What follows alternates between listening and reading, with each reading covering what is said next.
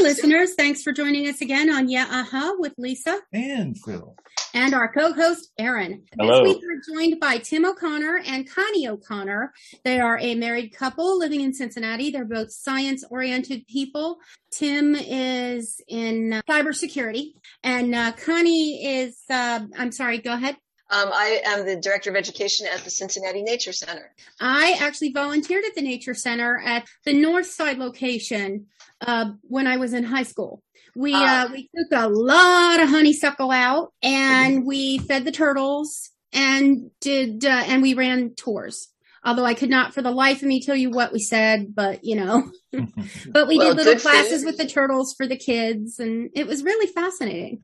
The frogs and turtles at the Nature Center are on payroll because they don't even run away from a net with the kids. They're just like, all right, let's just keep this to half an hour. Well, one of the things we discovered was they love to have their chin rubbed.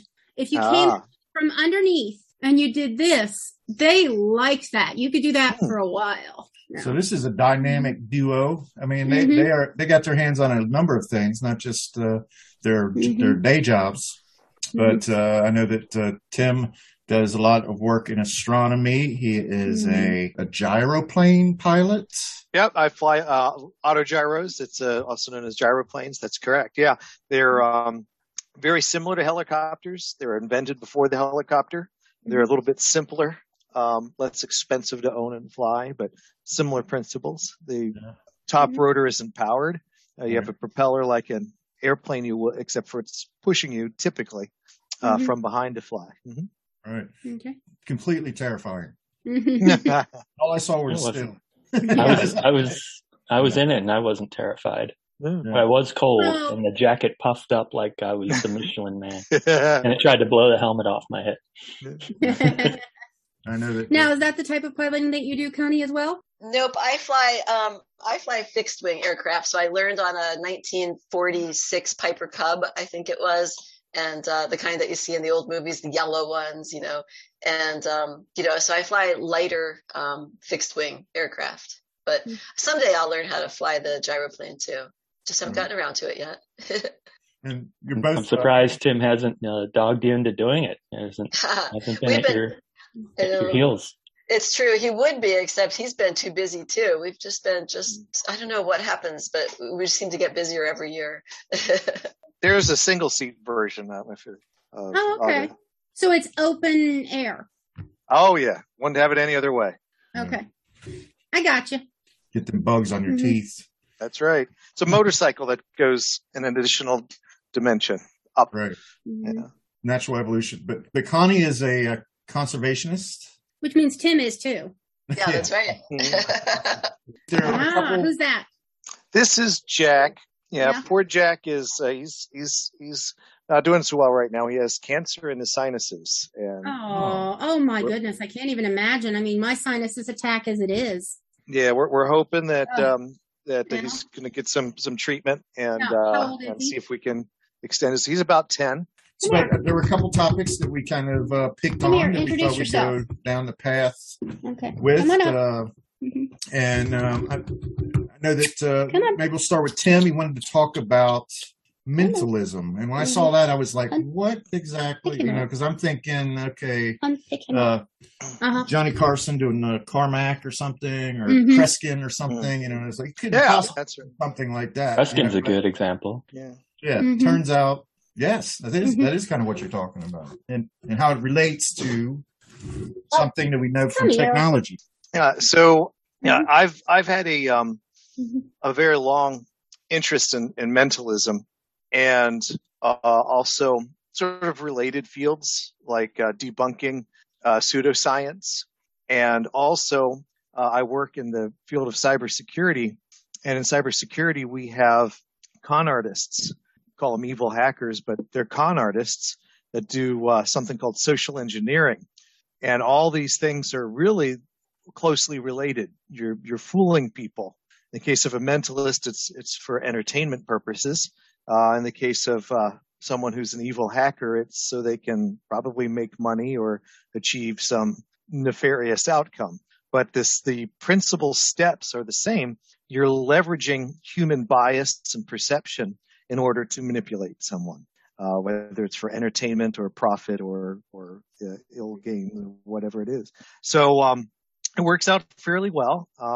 I have been doing mentalism as a parlor show for parties and some nonprofit events for quite a number of years. I had a gig to do what's it called, a vaudeville act.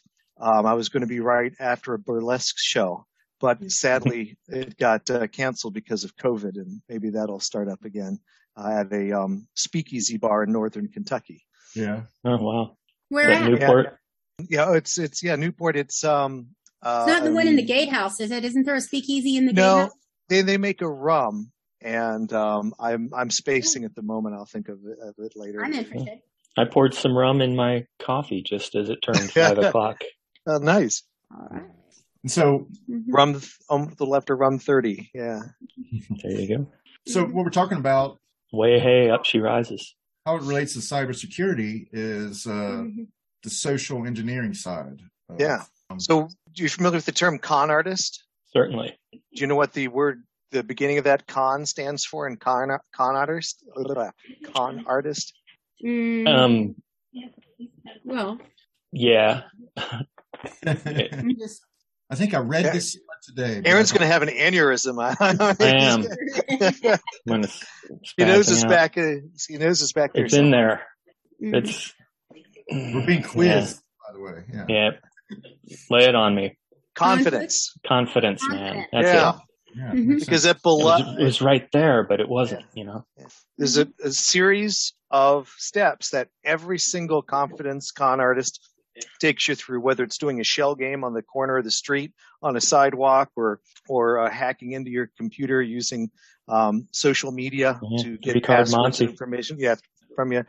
The first thing they do is they get your confidence. There's 2 ways you can do that. One is you can tell someone a story, a false story typically, that I'm a prince in Nigeria and I'm stuck. But if you give me some money, I'll make you rich. Just get me out of this problem I'm in.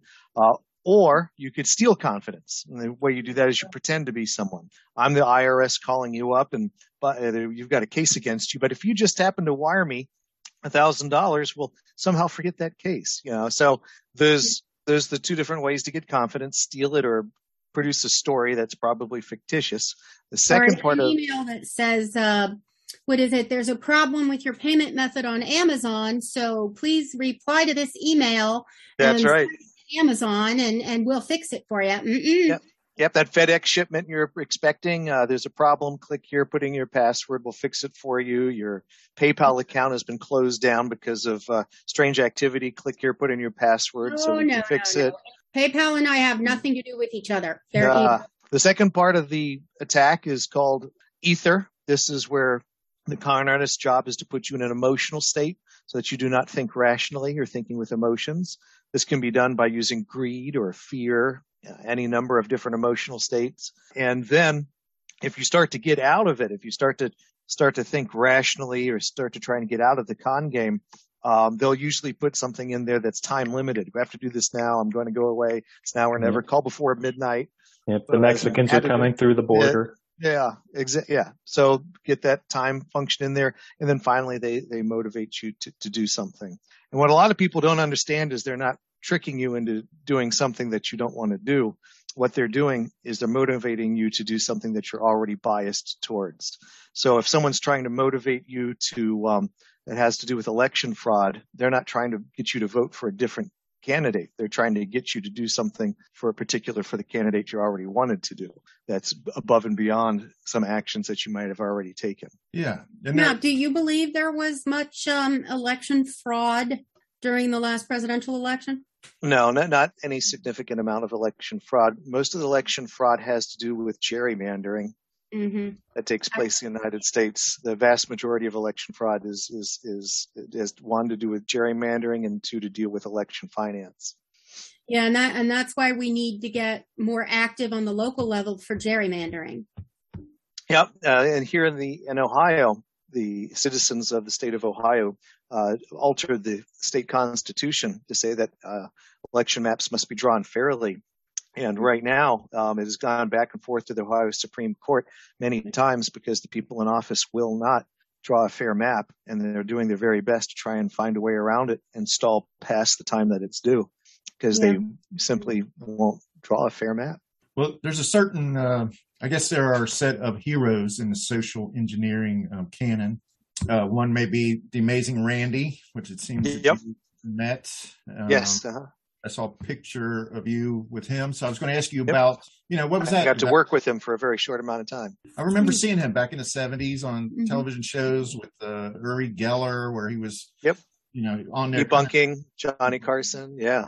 Right. So did he really need to debunk Johnny Carson?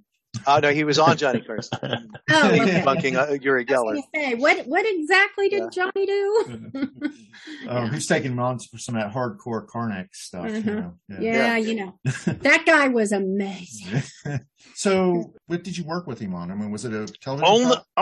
Only just for a few seconds of fame. So a biography of Randy's life came out, a movie. And it was, we went to a premiere where Randy was going to be there down in Lexington or Louisville, one of those L cities in Kentucky.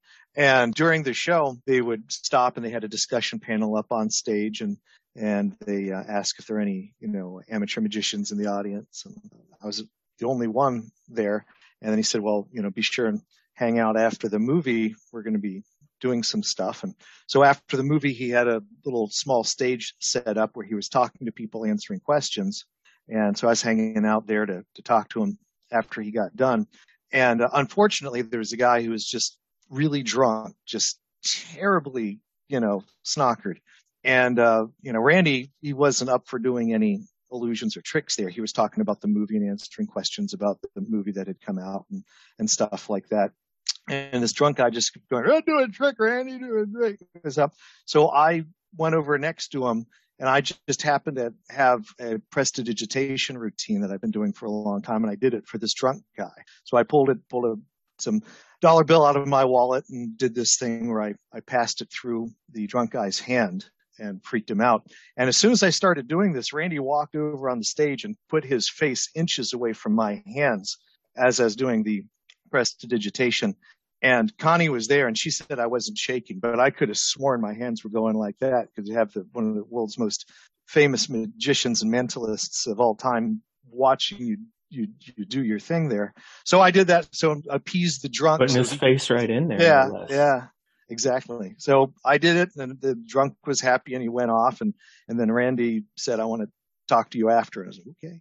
Mm-hmm. And then so after he talked to the crowd and everything, he took me into one of the other theaters, and he spent about half an hour giving me some tips and pointers on some of the different things that he perfected over the years that magicians only share with other magicians or mentalists. That's why I was watching so closely. Yeah. Otherwise, who's going to enjoy the mystery? That's right. And I enjoy mystery. I think. What do you think of Penn and Teller? I think they kind of taken up the mantle from. If it wasn't for the fact that they're atheists, I would genuflect anytime someone says their name. We saw them in Las Vegas, and I was so tongue-tied, I don't think I actually even said anything to them. I was just like, oh, I'm not worthy. Yeah. I know, I'm so worried you were Teller. that would make Tim Penn. Yeah. In our experience, though, Teller talked our heads off, and Penn was like, oh, hi, let's take a selfie. Oh, you met them personally outside? Yeah, we were chatting with them. Yeah. It was really cool. Mm-hmm. We went and saw the Abracadabra magic show. Grand Illusion, though. That was a little bit different, I guess. You mean the Gen, or when we were in Vegas? No, years ago. Oh, yeah. In the park, oh, yeah, the one where he like floats her on the Pendragons and that type of thing. So. Yeah, they did that. They do it at the was it the play? Yeah, it was the Playhouse in the Park. Yeah. Mm-hmm. But no, Thompson, not the Thompson Shelter House, the other room. Yeah. Okay.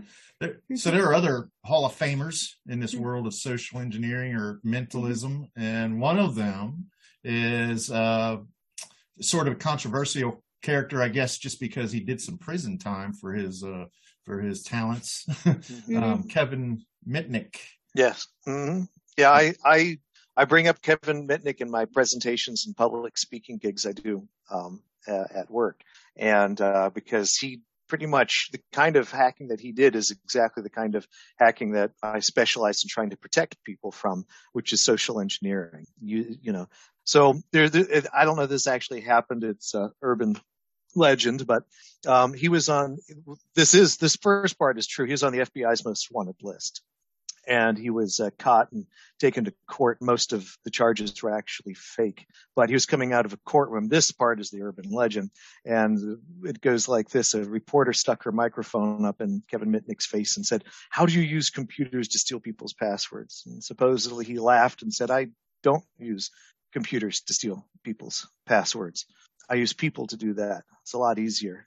It'd be a waste of time to spend using computers to steal passwords, and you can get them from people so easily."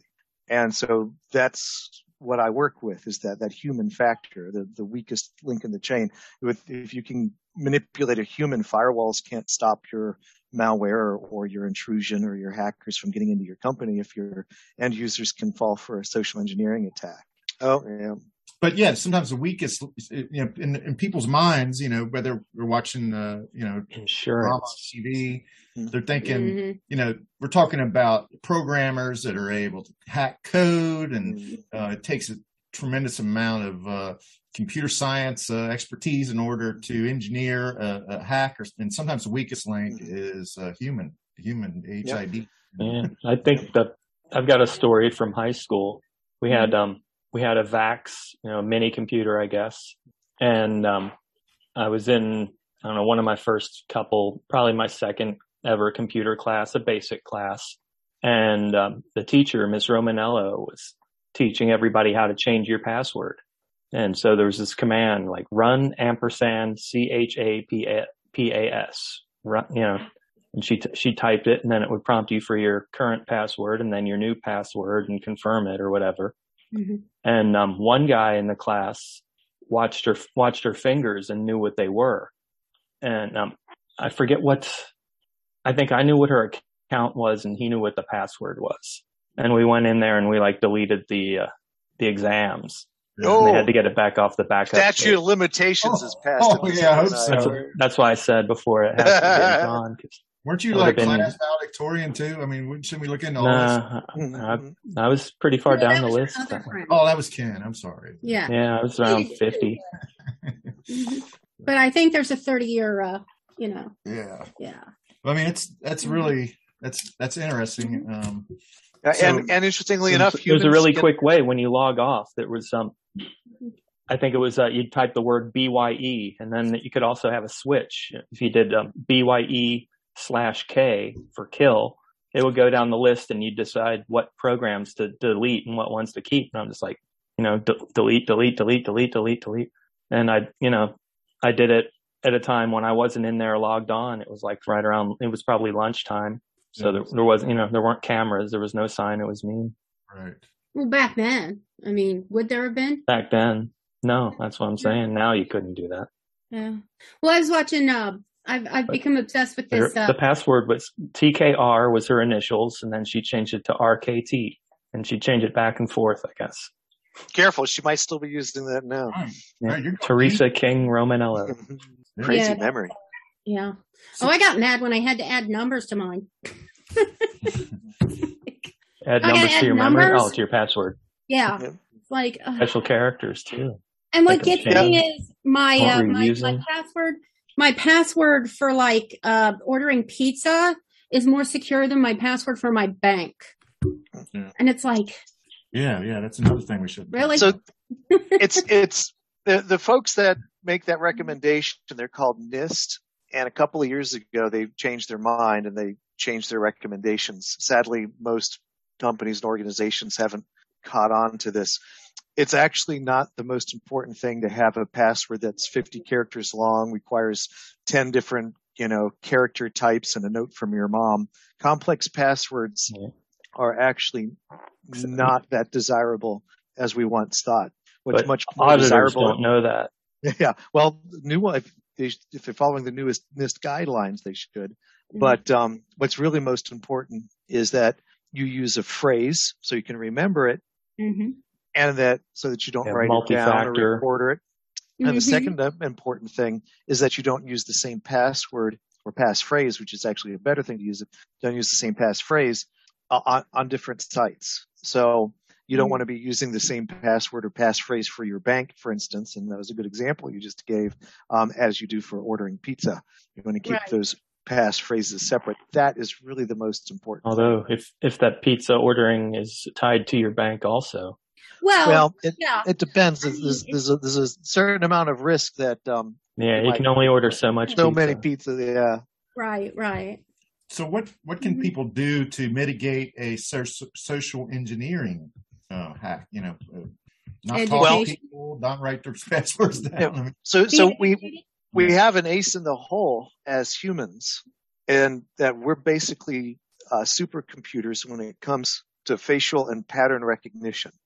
And so the most powerful AIs and supercomputers on the planet still can't do facial recognition and definitely not pattern recognition as well as a human brain. Every human that's ever been born has the superpower of this pattern recognition that is just incredible. So if we can show the patterns of a con game just a few times to a human, you start to pick up on those patterns. And then when you see it again, even if it's completely unique, that little spidey sense goes off, and you might realize that, hey, this is a con game, and be able to get out of it in time before it happens. So it's really just exposing people to the methodology of con games enough that you can get your human pattern generator kicked in to understand those patterns. And it doesn't matter how that hack comes to you, email, telephone, pager, whatever. You recognize that pattern even though it's in a different form, and you get a clue to the fact that, hey, you might be getting hacked or something's going on that's suspicious. And that's the key.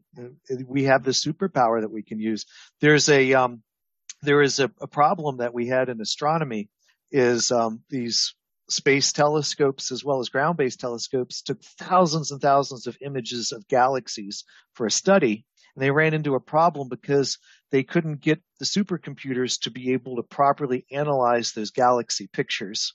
And even when they could, it was so slow, it was going to take them a decade or so to finish the project.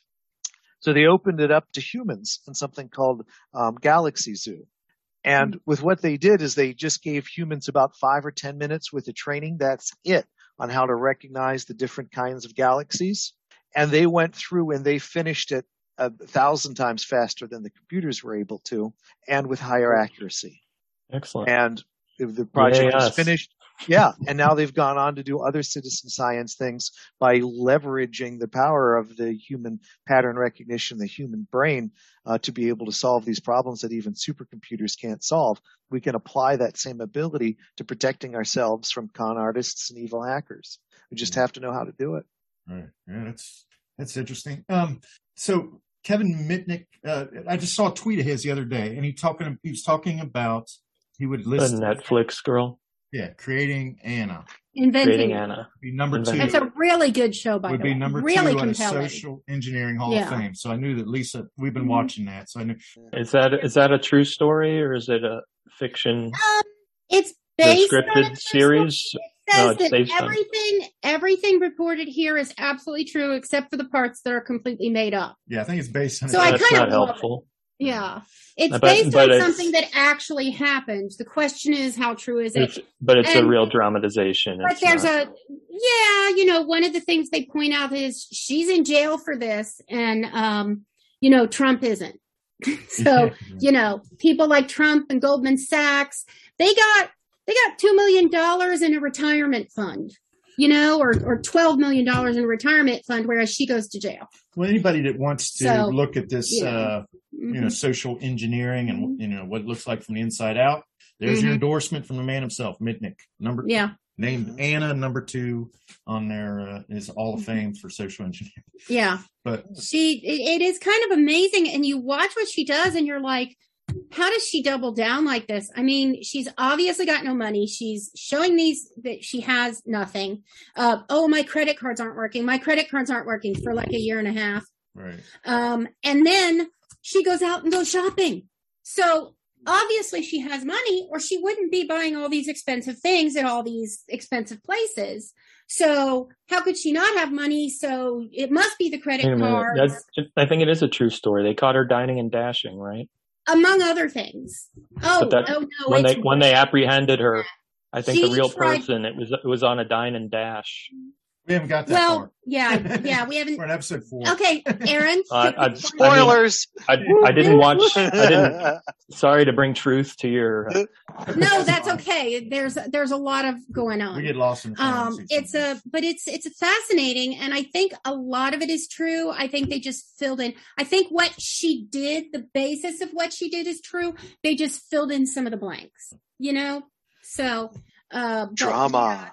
But it's such an amazingly fascinating story that she managed to do all this, and she orchestrates it like a maestro. It's like, and of course Jennifer. Until it falls apart. I'm sorry. Oh, that's right. The girl from Ozark. Right. She's from Ozark, and she's just such a good actress. Have you seen Nightmare Alley? No, we have not watched that yet. Just come to HBO Max, so I can watch it now.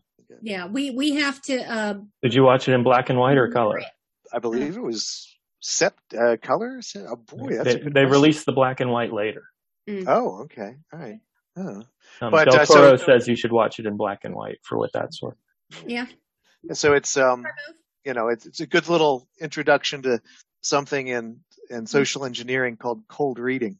There's also a good South Park episode on cold reading, but I can't say the name of the episode unless your show is PG. Say what the fuck you want. I can't remember the.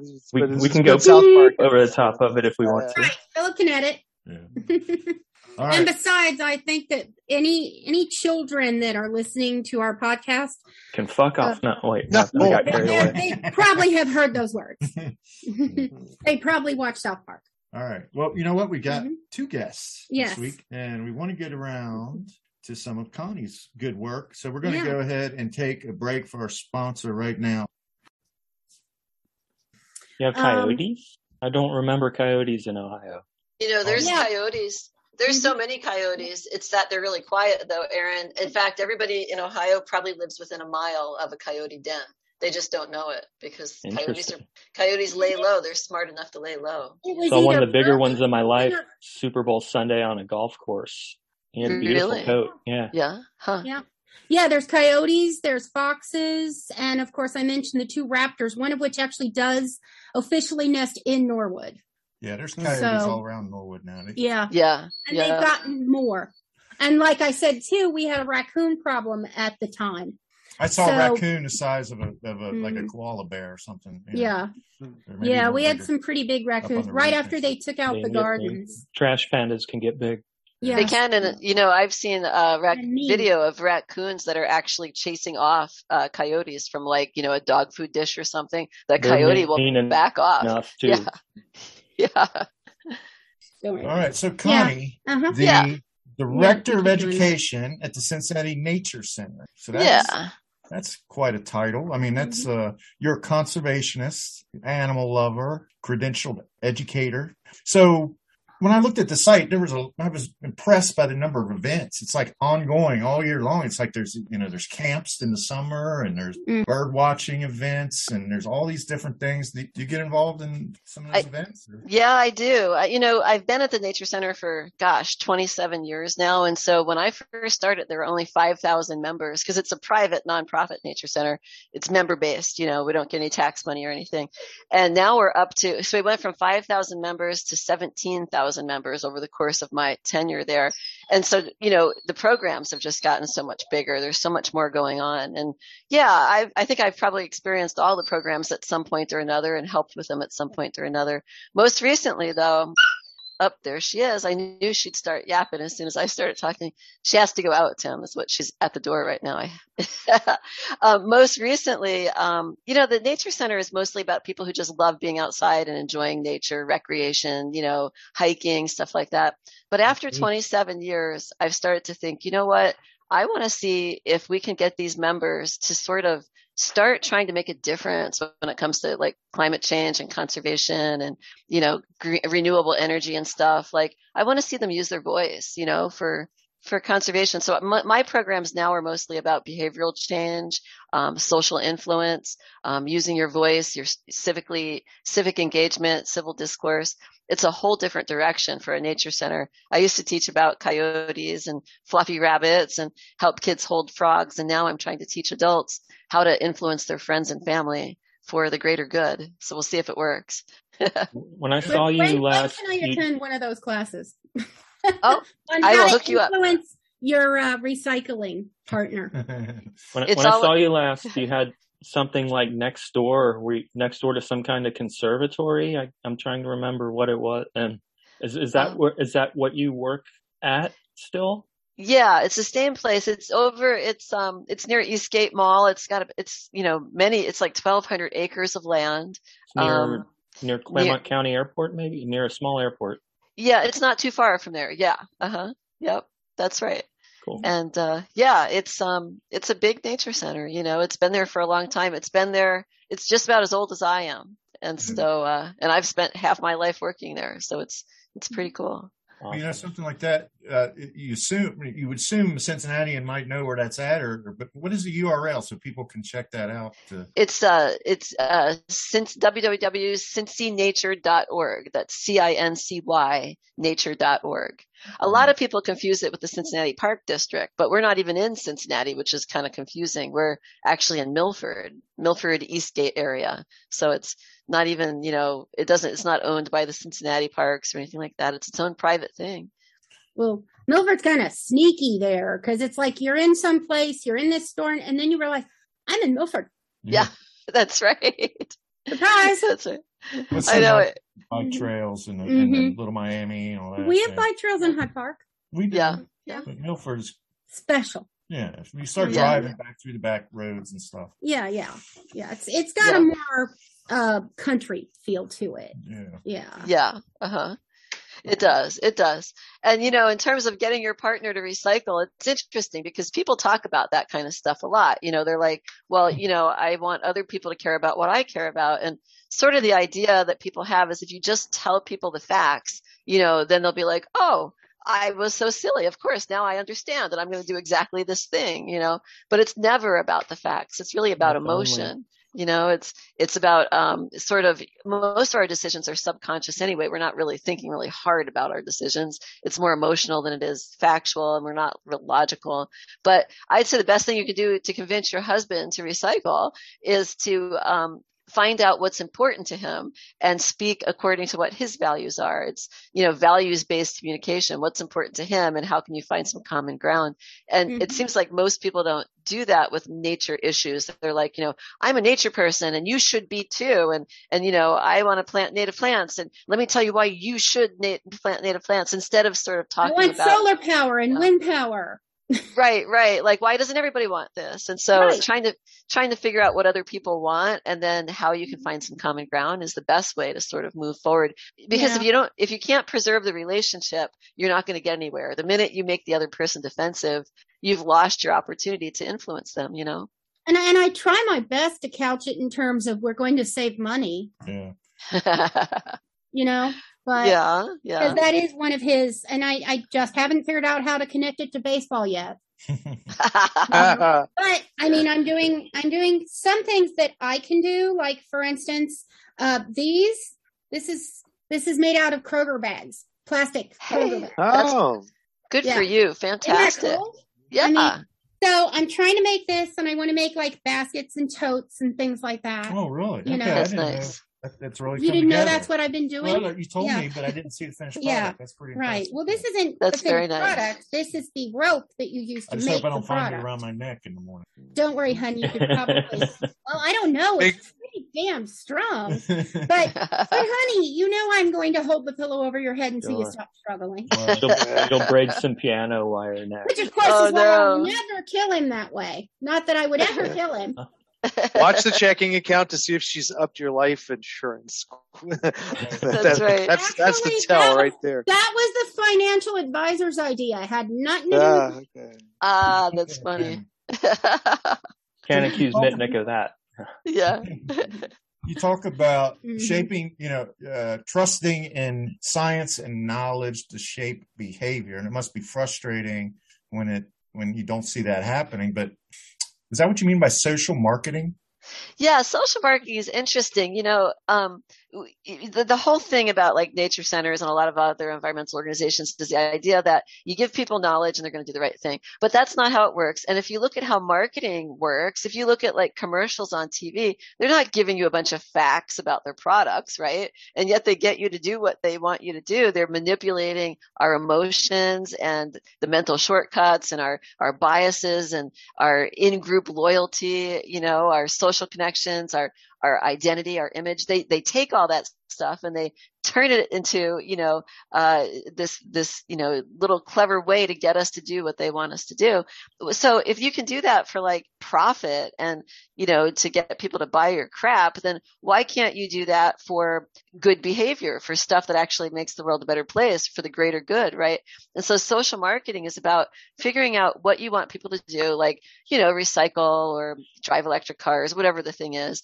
And then you figure out, like, what are the barriers? What are the motivations? What will appeal to people? And you use the same exact stuff that you use with regular marketing, except you're using it to get people to do things like, stop smoking, don't shake the baby, don't drive drunk, buy an electric car. So you can use the same. Don't roll coal over Tesla drivers. Yeah, there you go. So, I think that we've been, trying to be also like pure with a lot of our messaging for environmental issues. Like, here's the problem. We're going to appeal to your conscience and we're going to tell you the facts and you're going to get all worried about it. And you're going to do the right thing. Oh, forget all that. Just do exactly what the marketing people are doing, except do it for the powers of good. So that's sort of what social marketing is all about. And not that that's what the Nature Center does, but that's what I think a lot of conservation organizations are realizing. Maybe you should hire someone to teach you to do that. I've thought about it. Like, could we get a social marketer on our staff? Well, I like that. Because I look at marketing as like the dark social side. Engineering. That's right. Yep. Yeah, she'd be to marketing what Tim is to hacking. Right? Yeah, that's right. Tim needs to volunteer.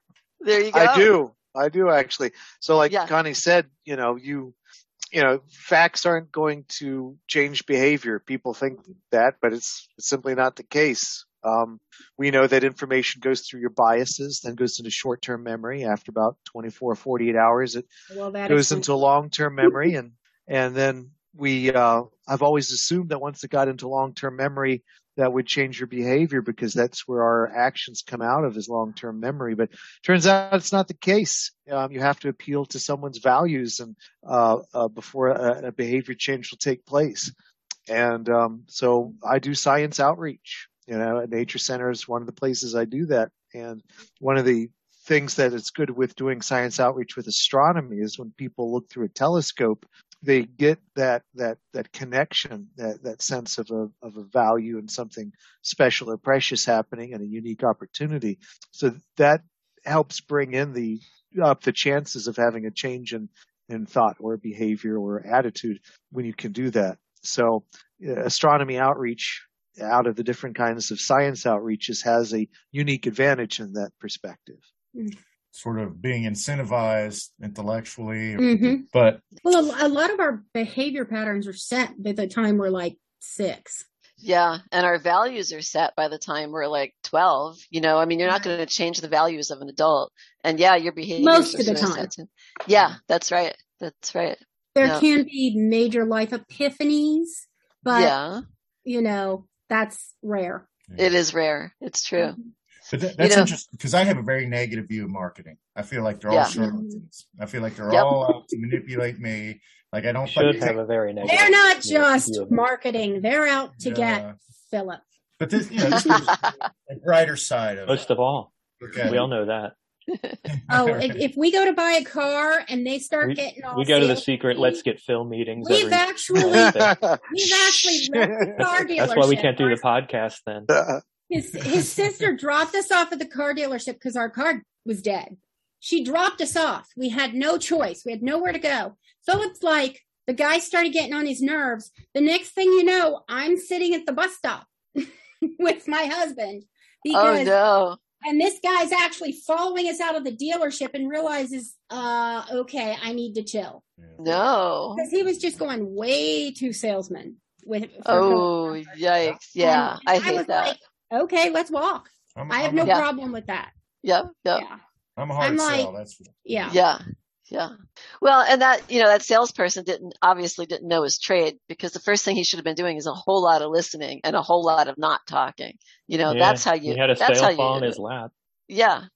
He's too stupid to see it. Yeah, exactly. As my boss says, my old boss, you can stop drilling, you struck oil, is what he would say. Yeah. Somebody keeps going on and on after. That's right. After you like, all right, sold, and then. Yeah, exactly.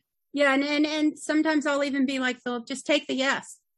Just take the yes, exactly. I'm tired of listening to you. Yes. Yeah. Stop the conversation and walk away. Go sign the papers or whatever it is you do next. I agree with you. Quit arguing with me. I just started taking a class on mindful communication, because it sort of fits in with this whole thing that I'm trying to do now, which is understand how to get people sort of bridging the gap, that if they come from different places, how can they find a middle ground and reach sort of some understanding. And I realized that I'm not that great at doing that. Mindful communication helps because, you have to be present and you really have to listen more than you talk. And you have to just make a decision. Am I going to speak or am I going to listen right now? And what the other person is saying, how does that make me feel? Like you have to really check in with yourself. And so I just started it. I have weeks to go on it, but I think that it'll really help when it comes to kind of getting a clue for where you are in a conversation, Mm-hmm. Yeah. What's it like, or have you tried, what's your approach with, I should say, someone who's 180 degrees opposite? They want more coal mines opened up, and they shoot squirrels for sport and whatever. What would you say to a person like that to get them to your point of view? I guess I would want to really understand them better. And I think the whole thing is approaching them with empathy. There's a social scientist named Jonathan Haidt. He does a TED Talk on the difference between conservatives and liberals. And he says that, liberals, like conservatives and liberals, there's these basic values that all people have. There's 6 of them. There's harm versus care, loyalty versus, loyalty, care, health or hygiene. There's some basic things that we all care about: equality, justice. And the thing is that conservatives, they care about all 6 of these different basic values, but liberals mostly care about care, fairness, and I think those 2, care and fairness, justice or fairness. And so if you're talking to somebody who is saying that they want coal, if you drill down a little further, you might find out that they're loyal to their profession. Like maybe their dad was a coal miner or, worked at Exxon or something, and now they do. So there's this loyalty thing that they have. It might be that afraid of new technology, that that they like what they've always had, this sense of security and what's already known, versus somebody that is more willing to embrace new technologies, a more liberal attitude, a brand new, bright, shiny future. They're not as afraid of change because they're more interested in exploring new possibilities, not preserving the past, not nostalgia or loyalty to the past. So he talks about this in a way that really makes me feel empathetic for people on both sides. That there's this other great thing I saw on a TED Talk by a woman named Catherine Schultz, and she said she wrote a book called Being Wrong. And she said, whenever we don't agree with somebody, we either think that they're uninformed, they're just ignorant, or they're stupid and they can't understand the facts that are in front of them. Or if both of those things are not true, they just must be evil. And that's how people sort of approach people with differences. But if we can get past that and be like, all right, they're not stupid, evil, or ignorant. They're just coming at it from a different moral foundation. They're valuing different universal morals than I am. They put emphasis on different things. So if you start with that, then I think you can probably have a conversation and find some common ground. And you won't convince them the first time you talk to them. You might not convince them of anything until you've become basically friends of theirs, because we don't listen to strangers. We listen to friends. And I guess, Erin, my answer would be, I might then decide that I'm not the right messenger for whatever the thing is that I'm trying to convince them of, that they're not going to listen to me. They're not going to give a damn what I have to say. I'm too different than them. Yeah. So the best thing I could do is find out who they know. Use your energy elsewhere. Right. We'll either use that or else try to find somebody on the periphery of their social circle that I also know that might have a better shot of influencing them than I could. You know, maybe it's their pastor at church, or maybe it's their next door neighbor, or maybe it's their kid in my school program that might go talk to them as, you know, their dad or whatever. So sometimes I'm not the right messenger, and you got to know when to not be the person who tries to change somebody. Oh, sorry. Go ahead, Aaron. Have you seen the studies recently where they said that conservatives' brains are more reactive to fear? They have a larger amygdala. Yes. Yep. And also in a time of crisis. Yet they have no fear of global warming. I know, right? Well, it's a different kind of fear. Yeah. Lisa, you have a question. And now I put you on the spot. Yeah. Sorry for both. Where are you on familiarity breeding contempt, so to speak? Not using the word contempt, but familiarity breeding, whatever. In terms of... You mean like family members? Like, you know... Honey, let's put in solar power. Sure, okay. I don't know, Tim and I don't have those kind of conversations. I want to see now I want to dive deep onto WikiHow and find out how to make your own solar panels and install them, the whole 9 yards. Can you make your own solar panels? Half the time he either just stares at me or pretends he didn't bottle hear wall. Me. Yeah, that kind of thing. Yeah. Or I see what you're saying. This says, okay. This is pointed directly. Yeah, this is directly in our relationship. I knew there was something. I'm going for marital therapy here. I was going to say, you really want some marriage counseling here now, huh? That's it. You know, this is it right now. It's on us, guys. We probably is our marriage therapy. It's on us, O'Connors. We got okay. All right, here we go. Be therapeutic. So I don't think we have time to search for common ground, but you know, an anecdote may help. If not, then it might be amusing. So I have been a lifelong motorcycle rider, in particular vintage motorcycles, and I had have a World War II motorcycle, and the museum center here in Cincinnati for a number of years has asked me to display it during their 1940s Day events, since I'm knowledgeable and have the motorcycle, and I let people sit on it and play with it and touch it and that sort of thing and interact with it. What is it? What brand? What make and model? BMW, and then we'll get to the part 2 here in just a minute. The 40s BMW. Okay. Yeah, 1938 actually. But anyway, so we'd be going to these museum center events for the 1940s. And Connie and I would both dress up in period clothing and hang out with the motorcycle. And there was a big band playing there at the museum center, and Connie would have to listen to it while we were sitting outside in the hot sun. And so she wanted to go in and dance, swing dancing, Lindy Hop and Charleston and that sort of thing. And I have never liked dancing, never been able to dance. I don't know if you've ever seen Steve Martin in The Jerk, but you know, that's my ability to follow a beat and lack rhythm. So, but it just so happened at the time that I had my eye on another World War II motorcycle, a Norton that fought in the Second World War as part of the liberation of the Netherlands. And so she made a deal with me that I could have that motorcycle purchased and shipped from the Netherlands over here and restore it if I took swing dancing lessons for Lindy Hop and Charleston. And so I made a critical mistake in that I didn't set an end time or how many total lessons. So how many years ago was that, dear? Gosh, I don't know. It's been a long time now. It's been like 5 Did you pay for years. lessons in perpetuity? So I was a blank check of Lindy Hop and swing dancing that I'm still paying on here. But Yep. I'm told I now have the ability to follow a beat and Lindy Hop. I can swing dance. I can do period 1940s dancing and understand the 1940s music and culture and jazz in a way that I would have never have experienced and learned on my own.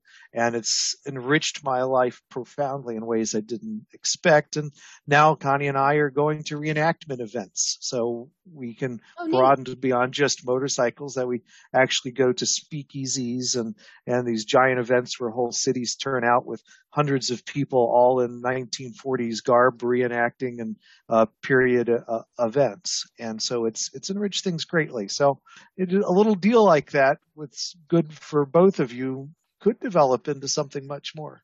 Yeah, that's a good point. Compromise and working out a little deal. Yep. When it came to our wedding, he was very nervous about dancing because, like you, Tim, maybe he could dance his way to that 85-inch TV. Kind of. Yeah. And his tongue tends to stick out. And, Phil's gonna have a rose in his mouth, and he's gonna be doing. He's not a freestyle dancer. He's gonna be doing a tango dancer. So that's good. Lindy Hop is structure. That's the way to go. Exactly. Mm-hmm. Yeah. Now, mind you, right now I'm still in the wheelchair, but we can figure something. I don't think that should preclude. There's a will, there's a way. Yeah, exactly. Well, that's it. And my wheelchair turns really easily. There you go. He can still do spins. I just get a little dizzier. Well, the thing is, just don't do it. Don't dip, I guess. No. Yeah. Something you're interested in. I casually mentioned that I'm interested in maybe doing voice work after I retire, and I now have a career manager. No. See, she throws these things out there like, I'm somewhat interested in this, and then I'm like, oh, that's good. Let's take that. He goes, and let's build on that, and then it's like, then she resents it. Right. Well, I resented it. It's a typical thing. Yeah. He's supporting you. Maybe he's looking to. Have you make a little cash on the side now? He's trying to push you into it in early. Oh, you guys are sci-fi fans. I wanted to touch on that. Do you have a few more minutes? Sure. Great. Okay. I also want to mention your book before we're done too. Oh. Yeah. I've got my 3D printer right over here is printing the elements from The Fifth Element as we speak. Oh, nice. I like that movie. I enjoy, my introduction to sci-fi was Plan 9 from Outer Space. And then, of course, I know. I'm not sure that's an introduction. Well, my dad likes the Spectrum. And that's definitely on the spectrum. I mean, we're talking about a movie where you can not only on one end of the spectrum, but I think he used rope. And the cattle. Bela Lugosi. No, Ed Wood. Oh, yeah, Bela Lugosi. It was his last movie. He passed away during that movie. It killed him. Well, no, actually, it was drugs. Don't do drugs, kids, or you could end up with Bela Lugosi. But had to do drugs to be in that movie. Yeah, kind of. Is Ed Wood. Yeah, I'm a big Peter Lorre fan. Vincent Price. We're just a real big Boris fan Karloff. Of his, exactly. But then also, like, for instance, the newest movie that I've really enjoyed, I like some of the Marvel, some of it, I'm not an action movie person. I need a story. And me some too. Of them I didn't feel had a story. Yeah. Well, what about Grogu? I think the story was, this is going to make a lot of money for some of those Marvel movies. But I do kind of like the personality of the Spider-Man movies more, usually. And then I didn't expect, I love Deadpool. But then Ryan Reynolds shares my birthday. So I have to be a Ryan Reynolds fan. Plus, Ryan Reynolds. So, and then also Johnny Carson and Ang Lee and Dwight Yoakam and Weird Al. Did you say Johnny Carson? Yes, Johnny Carson shares my birthday. Oh, your birthday. Johnny Carson rocks. Johnny Carson rocks. And that is one of the reasons why I am like, because we're going to be meeting Weird Al in coming up in August. We're going to Weird Al tour in Dayton, actually. So, nice. And he paid for the VIP tickets. You do not even want to know. Wow. I was like, that's how much it was. What's the venue in Dayton? Huh? What's the venue in Dayton? I remember Hara Arena. That's been plowed over. I'm not sure. We need to. It's more of an UD Arena. Think Taft Theater, something like that. Oh, it's a theater. That. Yeah, it's more of a venue like that. Okay, that's a better vibe. Yeah, we need to book the hotel because we're going to be staying the night because Philip doesn't drive home after events. Yeah. And that's fine. Yeah. I'm okay with it. Yeah, that's nice. So, but it's very exciting. I'm excited. I'm intimidated. I mean, the most famous person I've actually met, I guess, would be, it's a tie between Larry Donald, an Olympic boxer from Cincinnati, and Bob Shreve, whom I knocked over. Bob Shreve, I love Bob Shreve. Bob Shreve's past primetime past. I never heard the Bob Shreve story. Bob Shreve rocks. Bob Shreve's past prime Playhouse. You want to see Chicky a little longer? I used to call up. I used to sneak in after my parents had gone to sleep and Bob Shreve was on the television. I'd sneak in and quietly dial the rotary dial phone over and over again to get in so that I could tell him something crazy to say in between the commercial breaks when he would do the announcements of who called in after the movies. That was, I had a CB handle of the Green Gremlin at the time. So I'd say the Green Gremlin says hi to some other CB person I had talked to that night. You know what the trick was to making the quieter rotary sound? Mm-hmm. Instead of turning the actual rotary dial, use the hang up hook. And pulse it that a number of times. So if it's say you're dialing 321, go tap, tap, tap, and then wait, and then tap, tap, and then wait, and then tap. Yeah, I wasn't one of the cool kids, so nobody told me about that stuff. I just figured it out. I don't think anybody told me either. But what happened was you knocked him over? Yeah. We were at Beatlemania, and I had gone to the restroom, and I was coming down the aisle, and Bob Shreve was walking up the aisle signing autographs. What year is this? 1970? It was the 80s. But 80s Beatlemania. I guess I was about 14. So I was born in 66. I don't care how old, But so he's walking up the aisle signing autographs. I'm walking down the aisle looking for my mother, not paying attention at all. And literally I body slammed Bob Shreve. And he went down. Oh no. Now mind you, many people have since said that he was probably drunk. But, I was 14. Yeah. I was absolutely embarrassed. I was also dressed I was dressed in 50s costume because Beatlemania. I was dressed in 50s, 60s housewife outfit, with the skirt and the whole 9 yards. So I ran away. But I literally body slammed Bob Shreve. Yeah. And it didn't help that at 14, I was I don't know, probably 60 pounds heavier than him. He was not a large man. He was little. Yeah, he was definitely. Yeah, he was maybe 5'4", 5'5". I wouldn't say he was much because I was taller than him. He looked like a kind of shrunken guy, actually. Really thin. Little Irishman. Mm-hmm. Yeah. Kind of wispy. Yeah. Let's start winding it down here. Mm-hmm. Yeah. Enough about the throaty ball. Right. I just have one last question, I guess, because you talk about conservationism. And we're doing to get into something. I recently heard a interview with Jane Goodall on Mark Maron. Maron one. And she did that her study with chimpanzees and stuff like that. And then when I look at your Facebook and stuff, I see that I see some lab rats. And different types of animals and stuff like that. I was just wondering what have you seen in your observation of animals that speaks to science or the connection between humans and, what's the most extraordinary thing maybe that you've seen in observing animals? Mm-hmm.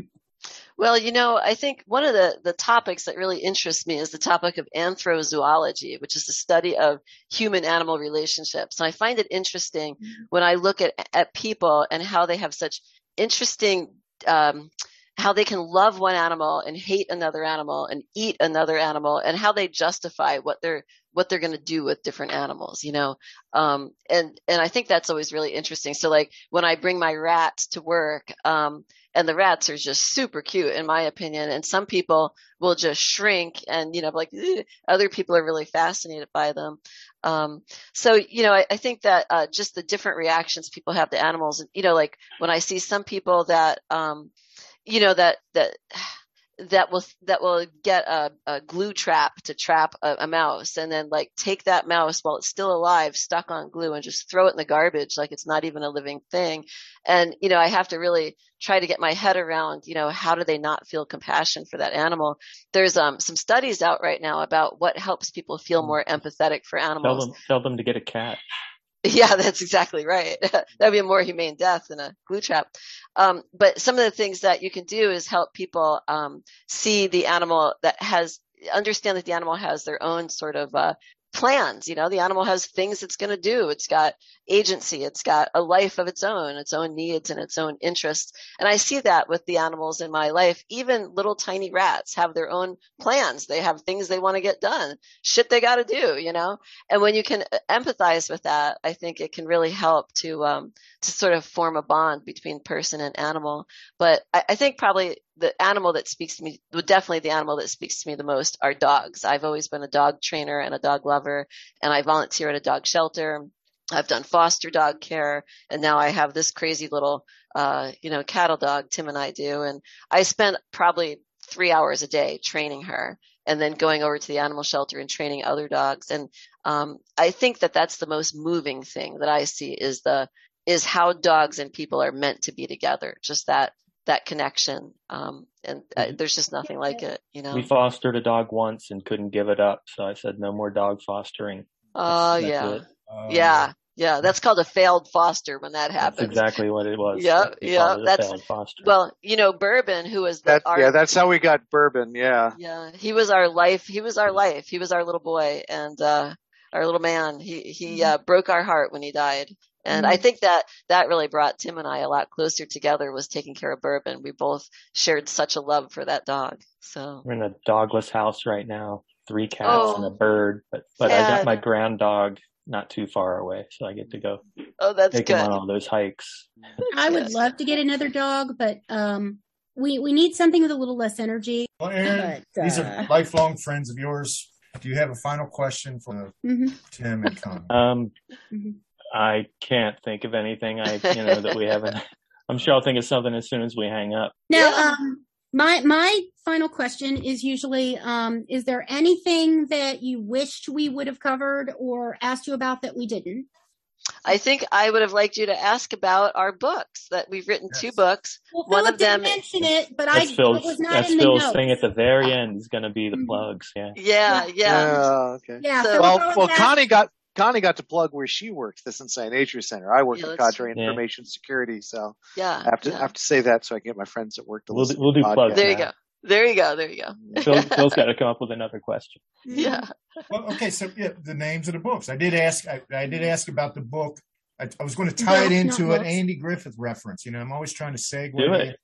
Oh yeah. There's an episode of Andy. I love Andy Griffith. Where Barney went out and bought a World War II motorcycle with a sidecar. Okay. Out of this thing because he was going to set up speed traps and he was going to get all these, city slickers coming through town, by hiding out behind the signpost at the billboard or the town sign. So he set up this. Demonstration he was going to do in front of the town, right, in Main Street and everything like that. And he come out with his big leather coat and his goggles and his helmet on. And he fires up his motorcycle. He's like firing it up. He had Andy sit in his sidecar and he took off. And I think Floyd the barber had unbolted the sidecar from the motorcycle. Oh, yeah. And when I heard what the topic was of one of your books, that's the vision that came to my mind. So what was the name of that book and what was it about? Dogs Ride. Yeah. And it's about how to teach your dog how to ride with you in a motorcycle sidecar. And it's really pretty great because there's a lot of dog lovers and there's a lot of people who like to ride motorcycles and they have to leave their dogs at home.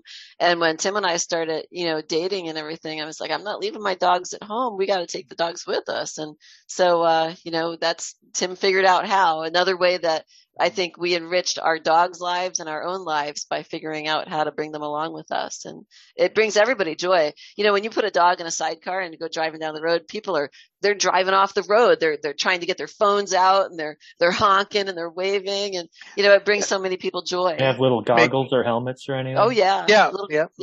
Yeah. It makes so many people smile. It's a smile. Yeah, Lacey would have been absolutely nuts for that. Be hell of a talent. Yeah. She was hard to read. She was hard to train. Irish setter. Yeah. And she trained herself. I mean, if she wanted to do something, she did it. Yeah. She trained herself. Smart.